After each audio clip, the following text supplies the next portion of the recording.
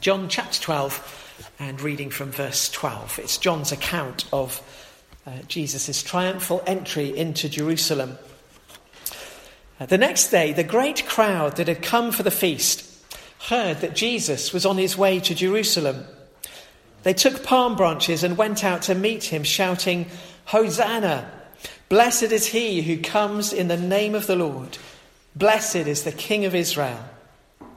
Jesus found a young donkey and sat upon it, as it is written, "Do not be afraid, O daughter of Zion. See, your king is coming, seated on a donkey's colt." At first, his disciples didn't understand all this.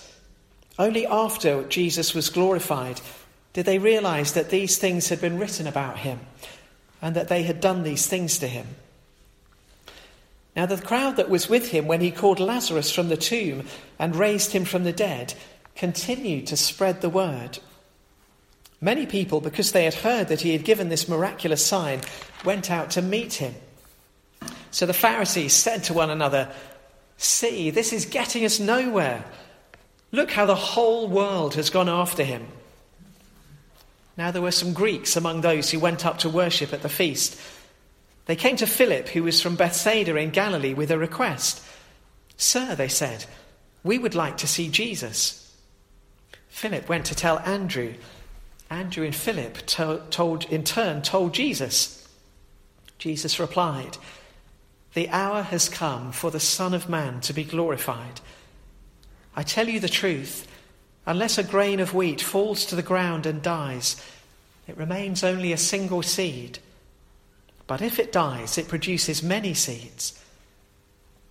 The person who loves their life will lose it, while the one who hates their life in this world will keep it for eternal life. Whoever serves me must follow me, and where I am, my servant also will be. My Father will honor the one who serves me. Now my heart is troubled, and what shall I say? Father, save me from this hour? No, it was for this very reason I came to this hour. Father, glorify your name." Then a voice came from heaven, "I have glorified it and will glorify it again." The crowd that was there heard it and said it had thundered. Others said an angel had spoken to him. Jesus said, "This voice was for your benefit, not mine. Now is the time for judgment on this world. Now the prince of this world will be driven out. But I, when I am lifted up from the earth, will draw all people to myself." He said this to show the kind of death he was going to die. The crowd spoke up. "We've heard from the law that the Christ will remain forever. So how can you say the Son of Man must be lifted up? Who is this Son of Man?" Then Jesus told them, "You are going to have the light just a little while longer. Walk while you have the light, before darkness overtakes you. The one who walks in the dark does not know where they are going. Put your trust in the light while you have it, so that you may become children of light." When he had finished speaking, Jesus left and hid himself from them. Word of prayer before we study. Father, thank you for your word to us this morning. Thank you that your word is a word of life. By your Holy Spirit, may it give life to us this morning. For we ask it in Jesus' name. Amen. Amen. So Jesus is in the beginning the last week of his life, and finally his hour has come. A number of times in John's Gospel, it looks as if things are going to happen to Jesus, or Jesus is going to be forced to do something. And we read that his hour has not yet come. Remember in the wedding of Cana, where Jesus turns water into wine. And at the beginning of that episode, Jesus' mother comes to Jesus and asks him to do something. And Jesus' initial response is, "No, my hour has not yet come." After the feeding of the 5,000, the crowd want to preempt things and force Jesus to become their king. But Jesus' hour has not yet come, and he walks through the crowd and disappears. But now, Jesus says his hour has come. His hour has come. This is the moment for Jesus to complete everything that the Lord, his Father has given him to do on earth. Now his hour has come. Verse 23, the hour has come for the Son of Man to be glorified. God's timing is always perfect, and Jesus' death wasn't an accident. It was something that Jesus knew was going to happen. The Father had planned it from the beginning of time. It is the perfect time. And perhaps there's something about the Greeks coming to the feast. It's almost as if the reputation of Jesus has spread beyond the Jewish community. The Greeks are beginning to come and ask about Jesus. The Pharisees have become so frustrated with Jesus that they can't contain him. Verse 19, the Pharisees say, "This is getting us nowhere. Look how the whole world has gone after him." It seems to be almost at this point where it's not just the Jews who are interested in who Jesus is. It's now the whole world are coming to find out. Now the hour has come. And I want to focus this morning just on two verses from the middle of this passage, verses 25 and 26, where Jesus says this. He says, "The one who loves their life will lose it, while the one who hates their life in this world will keep it for eternal life. Whoever serves me must follow me, and where I am, my servant also will be. My Father will honour the one who serves me." So Jesus is instructing his disciples, he's instructing us, and he's basically saying, look, if all you're focused on is this life, if your focus is on loving this life that you have, you'll end up losing it. And not just this life, but you'll end up losing eternity. Jesus says, no, you need to hate this life. It's a strong word, isn't it? You need to hate this life. And if you hate this life, well then you'll keep it for eternal life. It's the upside down nature of the kingdom of God, that we hate this life, by which he means is don't make this life everything. If you make this life everything, then you're the biggest fool that there can be, because this life isn't all that there is. There's more to life than this. There is an eternity waiting for us. And Jesus is telling his disciples this, and then they're going to watch him do it. In the coming days, they're going to watch him do it. And we're going to be reminded this week of the fact that Jesus doesn't just ask us to do things. He doesn't just tell us to do things. He does them himself. Jesus gives up his life in order to win eternal life. In our studies in Luke's Gospel that we've been going through at the chapel over this past year, we've been reminded so often of the need to sit lightly to this world, sit lightly to the things of this world, because we're created for eternity. That should be our focus. And as we'll discover, in this life, there's a price to be paid. This life will be costly if we choose to follow Jesus Christ, but it's a cost worth paying because of the eternity that Jesus offers to us. I want to think about what it means to be a Christian this morning, what it means to be a follower of Jesus Christ, what it means to identify with the Lord Jesus Christ. And we're going to think about three things this morning. We're going to think about our calling to follow Jesus Christ. We're going to think about the cost of following that calling. But we're going to think about also the crown that awaits us if we'll be faithful. And I want to unpack this verse 26. First of all, Jesus says, "Whoever serves me must follow me." Whoever serves me must follow me. His disciples, they're only really beginning to understand what it means to serve Jesus. They're only just beginning to understand what it means to follow him.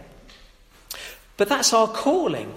Our calling as Christians is to be followers of a person who said he was the way, the truth, and the life. We're called in, if there's an outbreak of war, the government people are called up to fight in the battle. We're called up to serve our country. Well, Jesus calls us. We are called up to serve him, and we're called to follow him. Paul, in his letter to the Ephesians chapter 1, verses 4 and 5, writes about the privilege of the calling that we have in Jesus Christ and where this calling begins.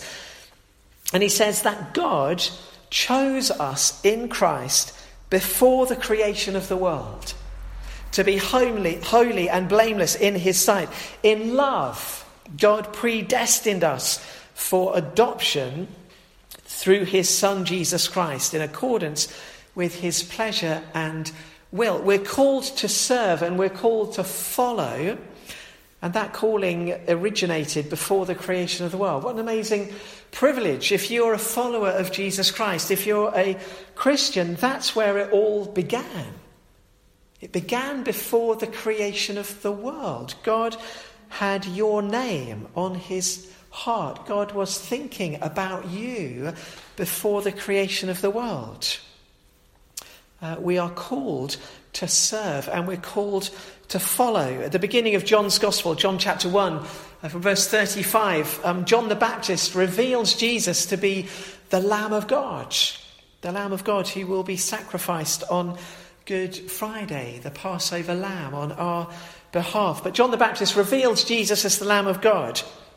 And then we read the next day that two of his disciples saw Jesus and they followed Jesus. Turning around, Jesus saw them following and asked, "What do you want?" They said, "Rabbi," which means teacher, "where are you staying?" "Come," he replied, "and you will see."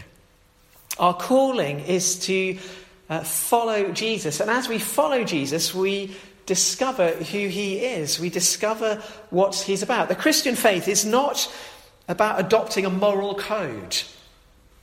It's not about believing that, well, these things are right and these things are wrong, and I need to do the right things and not do the wrong things. No, it's about following someone. It's about following Jesus wherever he leads. And as we follow him, we discover who he is, and we discover the changed life that he produces in us. And transformed character and transformed morality flows from knowing him. But it's about following him into the life that he wants for us. The beginning of Mark's Gospel, Mark chapter 1, verse 17, Jesus says to the first disciples, "Follow me, come follow me, and I'll send you out to fish for people." We're called to serve. And if we want to serve Jesus, then we have to follow. And we follow him into a life that he shows us. And we discover as we go who he is. These first disciples, when they first started following Jesus, they followed him because they were fascinated by him. They didn't understand who he was. Maybe as you're watching this, you're interested. You've heard something about Jesus. You're fascinated by his character, by his teaching. Well, the call is to follow, and as you follow, to discover more and more of who he is, and ultimately to discover that he wants to be your Lord and your Saviour. Mark's Gospel, Mark chapter 8, 27 to 29, have this great revelation where Simon Peter is the first to discover who Jesus really is. Jesus is travelling in the villages around Caesarea Philippi. He says, "Who do people say I am?"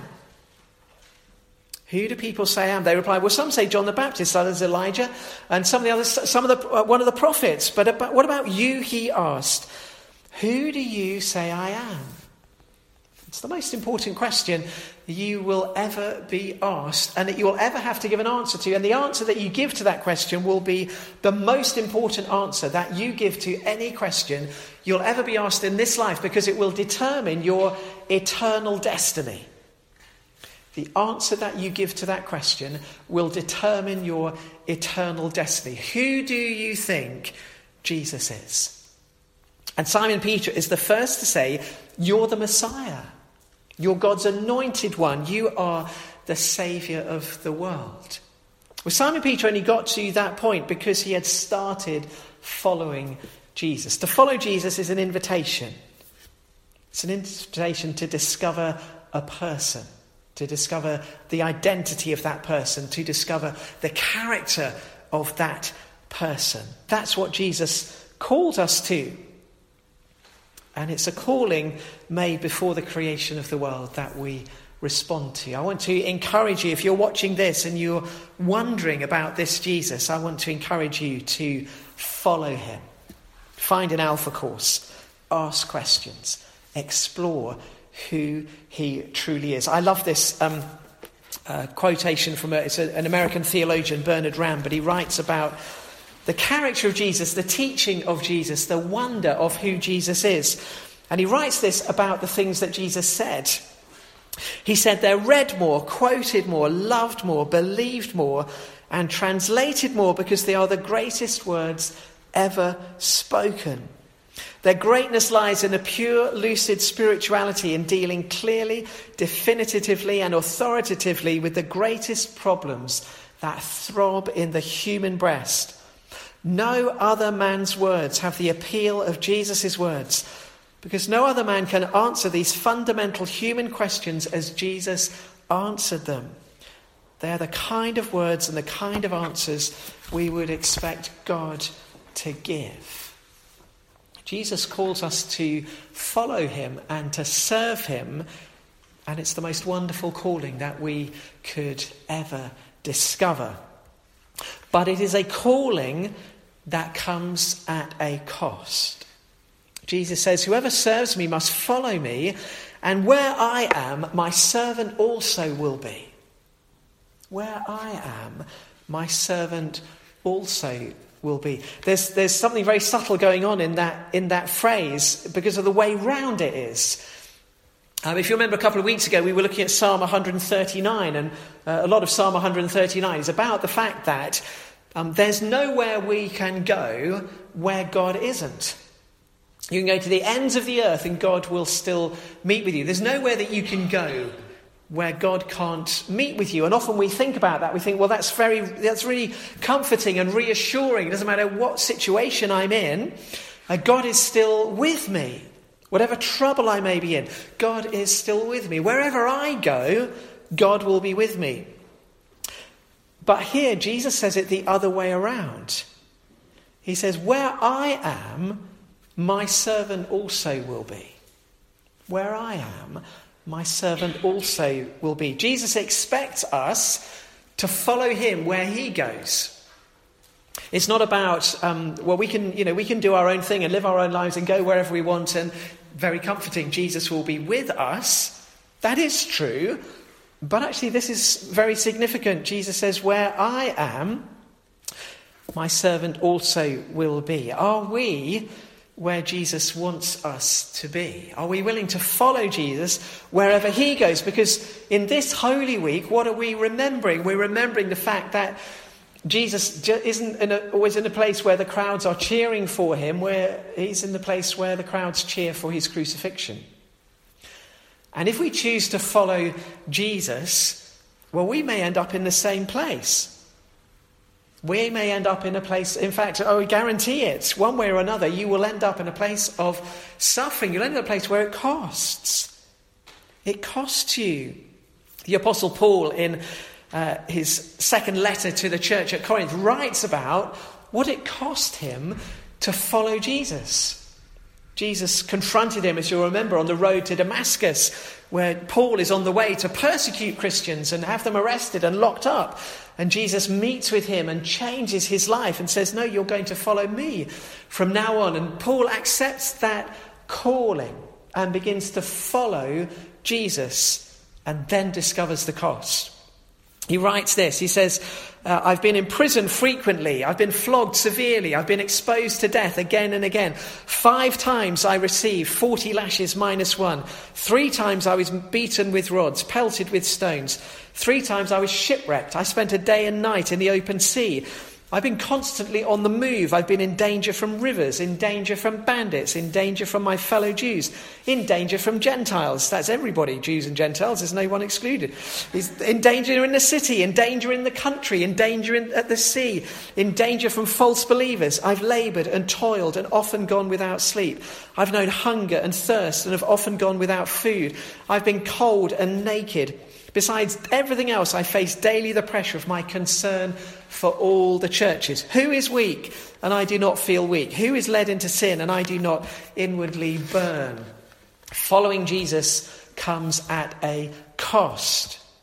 Jesus wants us to know that. It cost him his life on the cross. It is costly for us.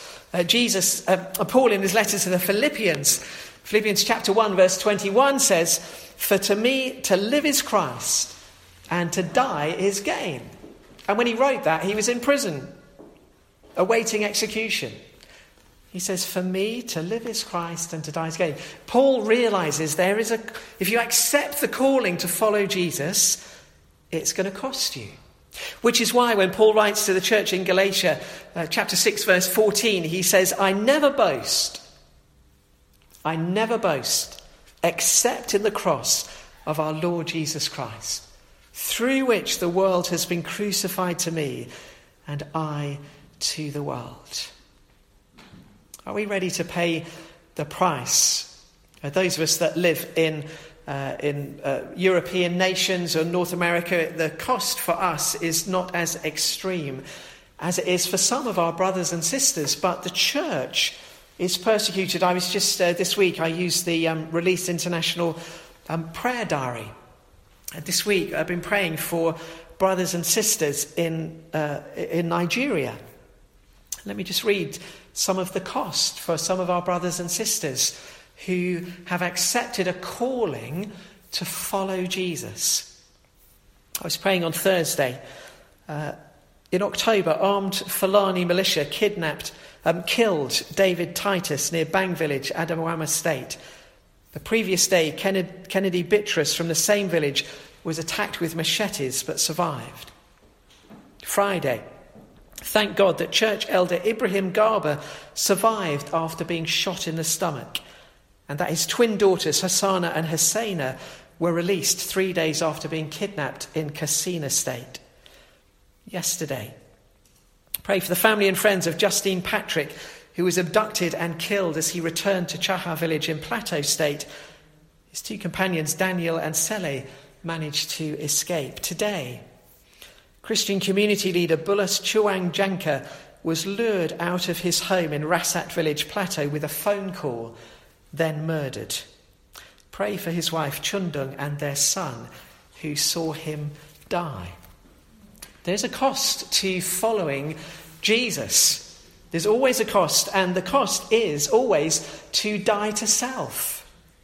And Jesus sets us the example. He went to the cross. Whether or not our physical lives are taken from us, the calling to follow Jesus is a call to die to self and to be prepared to die, to pay that ultimate price. Paul says, for me, to live is Christ and to die is gain. That's the cost. So there's a calling on our lives. And the fact that we're here in the chapel this morning, and hopefully if you're watching online, it's because you have responded to that calling to follow Jesus. But it's a calling that comes at a cost, but it's also a calling that comes with a crown. There's a crown. James, the brother of Jesus, writes in his letter, chapter 1, verse 12, he says, "Blessed is the one who perseveres under trial, because having stood the test, that person will receive the crown of life that the Lord has promised to those who love him." That person will receive the crown of life that the Lord has promised to those who love him. In the book of Revelation, chapter 2, verse 10, Jesus says this: "Don't be afraid of what you are about to suffer." Don't be afraid. I tell you, the devil will put some of you in prison to test you, and you will suffer persecution for 10 days. It's a figurative number in the book of Revelation. Be faithful, even to the point of death, and I will give you life as your victor's crown. Be faithful, even to the point of death, and I will give you life as your victor's crown. That's the hope that we have. Paul writes, 1 Corinthians chapter 9, verse 24. He says, "Don't you know that in a race all the runners run, but only one gets the prize? Run in such a way as to get the prize. Everyone who competes in the games goes into strict training. They do it to get a crown that will not last, but we do it to get a crown that will last forever. Therefore, I do not run like someone running aimlessly. I do not fight like a boxer beating the air. No, I strike a blow to my body and make it my slave, so that after I have preached to others, I myself will not be disqualified for the prize." Are we running in such a way as to win the prize? As Christians in these days, as a church in these days of pandemic, as a church in these days of a world which is caught up in so much chaos and confusion, and where there is so much pressure upon the church, where brothers and sisters are dying day in and day out, a time where it is increasingly difficult to be a faithful follower of Jesus Christ. Are we running in such a way as to win the prize? Are we responding to the call of God upon our lives? Are we willing to pay the cost? Because we know that we are promised a crown. And we know that because of what we'll be celebrating next Sunday, resurrection. I was just reminded a couple of weeks ago that the Christian definition of hope is resurrection. It's when there's death. It's when there is no hope that Christian hope kicks in. It's when there is a dead body in the tomb that Christian hope erupts in resurrection. Our hope as Christians is not, well, things are okay and they're going to get better. No, our Christian hope is that when there's death, Jesus brings life. Jesus rides into Jerusalem and is welcomed as a king. And that crowd that welcomed him on that first Palm Sunday thought, this is going to be a calling that we can respond to that won't have a cost, because our King Jesus is going to raise up an army and be victorious and kick out the Roman occupiers and establish our nation as an independent nation once again. And they reckoned without Good Friday. They reckoned without the cost. They didn't quite understand the kind of king that Jesus had come to be. He'd come to be a suffering servant. He'd come to be the Passover lamb who sacrificed in order to set us free from sin and from death. Jesus says, "The one who loves their life will lose it, but the one who hates their life in this world will keep it for eternal life. Whoever serves me must follow me, and where I am, my servant also will be. The crown my Father will honour the one who serves me." We've accepted, have we accepted his call on our lives? Are we willing for the cost? Do we know that the cost is worth bearing because of the resurrection that is to come? Jesus is our example. He knew at the beginning of this week that he would end it on a cross. And he knew beyond that was resurrection and new life. That's our hope. Let's pray for a moment as we draw to a close.